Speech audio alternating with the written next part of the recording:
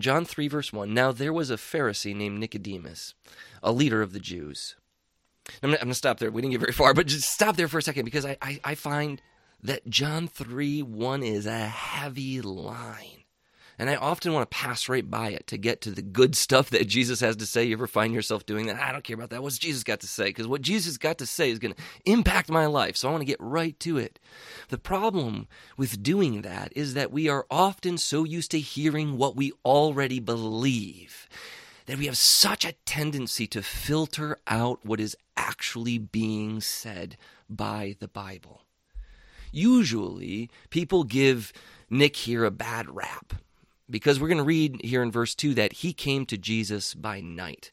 What a cowardly act, right? If he was brave, he would show up in broad daylight. He wouldn't have a problem saying what he had to say. We also might already know that Jesus is going to correct him. And so we might have some impressions already about Jesus' even attitude or heart towards Nicodemus, but I want our hearts to be soft toward Nick. Because these days, I've stopped reading Jesus as rebuking him harshly, but rather loving him deeply and wanting to draw the best out of him.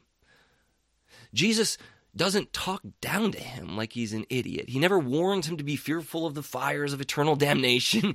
He invites him to consider that what he quote-unquote knows about God might not be quite right, and there might be a transformation from above that God longs to give him, but he has not been anticipating.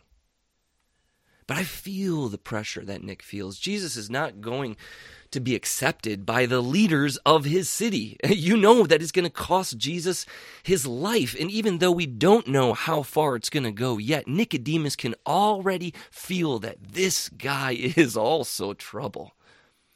But he also knows that he's not only risking his career, possibly even his life, but that he is a leader, that what he says matters. And every religious leader I have ever known, even the really terrible ones, have felt the burden of it, because he doesn't want to be wrong. But man, I am convinced that he doesn't want to lead anyone in the wrong path either. So he goes to Jesus with his doubt, and Jesus sort of helps him out. And that's the way it still is, brothers and sisters. We bring our doubt to Jesus, and he gives us the strength to make it one more step.